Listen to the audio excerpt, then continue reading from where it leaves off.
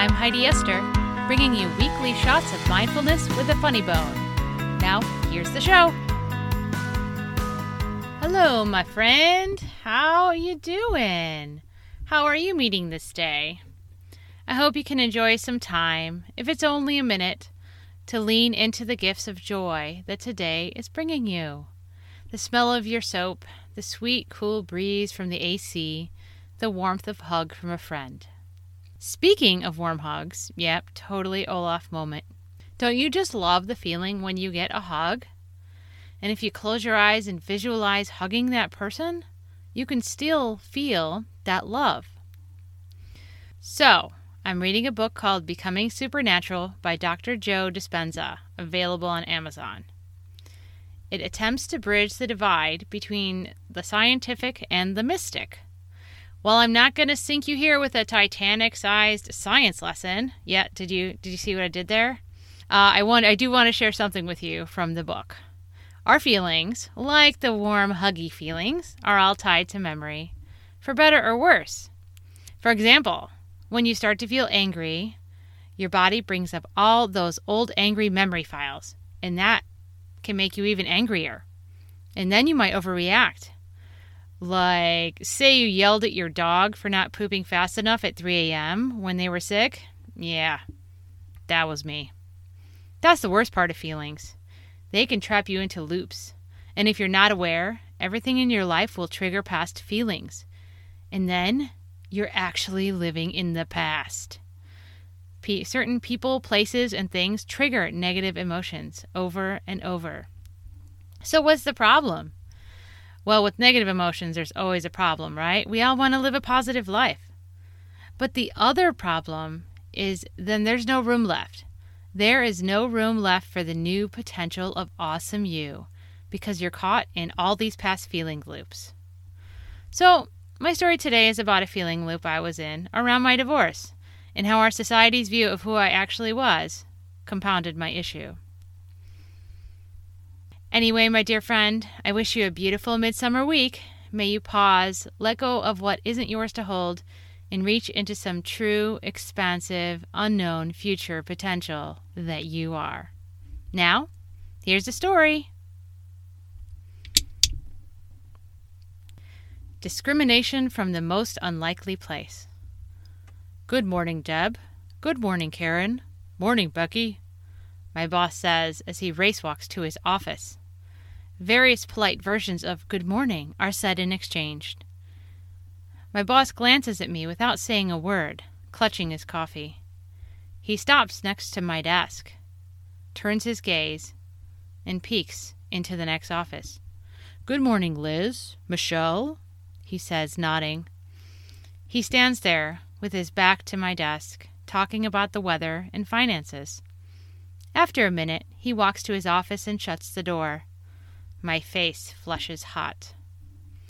Let me tell you, there are 7 of us working in a space like sardines, so there's nowhere to hide my embarrassment.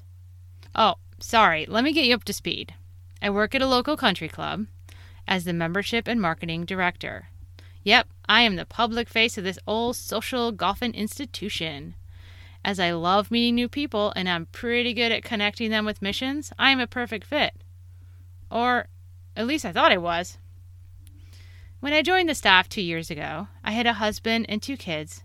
I lived in a large house with an attached garage in the suburbs of this small Midwestern town. My life was perfect on the outside. The American dream. Today is day 23. 23 straight days at work. My boss has not talked to me. Nary an email or casual good morning conversation to be had. He nods yes or no if I ask him questions. He makes calls when I approach him. He works with his door shut the majority of the time. I bet you're wondering if I screwed up at my job. Nope. Well, what else could it be? About a year ago, I got a divorce, and gone went the hubby and the American dream house. But then my boss was still talking to me, actually more so. So that's not it. So I recently discovered something. I am a lesbian woman. I also know the country club isn't the most progressive place.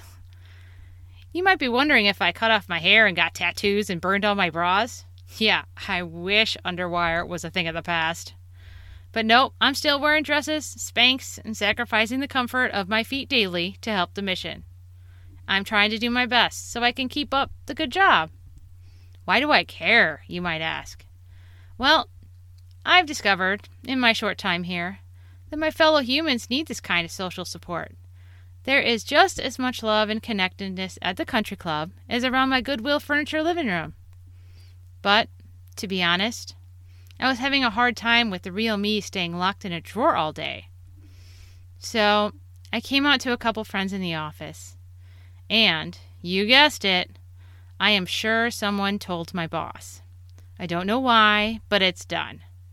Every day I walk into work, I am ready for it to be the last. He's waiting for me to slip up, like a bear salivating, just waiting for the salmon run. I look at my boss's door. My heart catches in my throat. Tears well in my eyes. I turn my chair to face my computer, rest my shaky hands on my keyboard. My coworkers grow quiet, preoccupying themselves.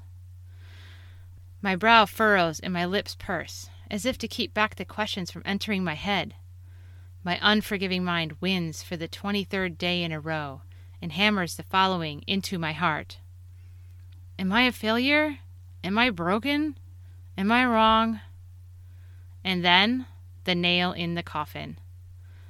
I am never going to be able to accomplish anything with my life if I suck so much. The conclusion to next week's story is coming next Wednesday, July 7th, so stay tuned. A poem, Discriminating Me. We, beings of feeling and light, all flesh, universe, and bone, can set ourselves forward or choke us in the past with a single word, especially our own. The Souljourner question. Over the next week, can you identify at least one person, place, or thing in your life that's catching you in a negative past feeling loop? I'd love to hear about what you discover. Either leave me a comment on my website at HeidiEsther.com, or you can email me at howdy@HeidiEsther.com. Now here are the Soul Sanity updates of the week. I am taking my family to Nashville for hiking, hot chicken, and some R&R next week. There will be the conclusion to this story next week, but not on July 14th. You get Bastille Day all to yourself. And here's my book update. I wrote my preface last week, and this week I'm setting up a cover art contest for Soul Sanity for crying out loud. If you like Facebook, yep, see what I did there? You can follow me at facebook.com/Heidi Esther Author. And if you want to watch an interview about coming out of the closet, courageousness, and hot dogs, just go to HeidiEsther.com/featured-in. Well, I'm Heidi Esther, your best new non-preachy mom friend, bringing you more peace in your head, joy in your heart, and mindfulness in your life. Wishing you love, light, and laughter. Until next week.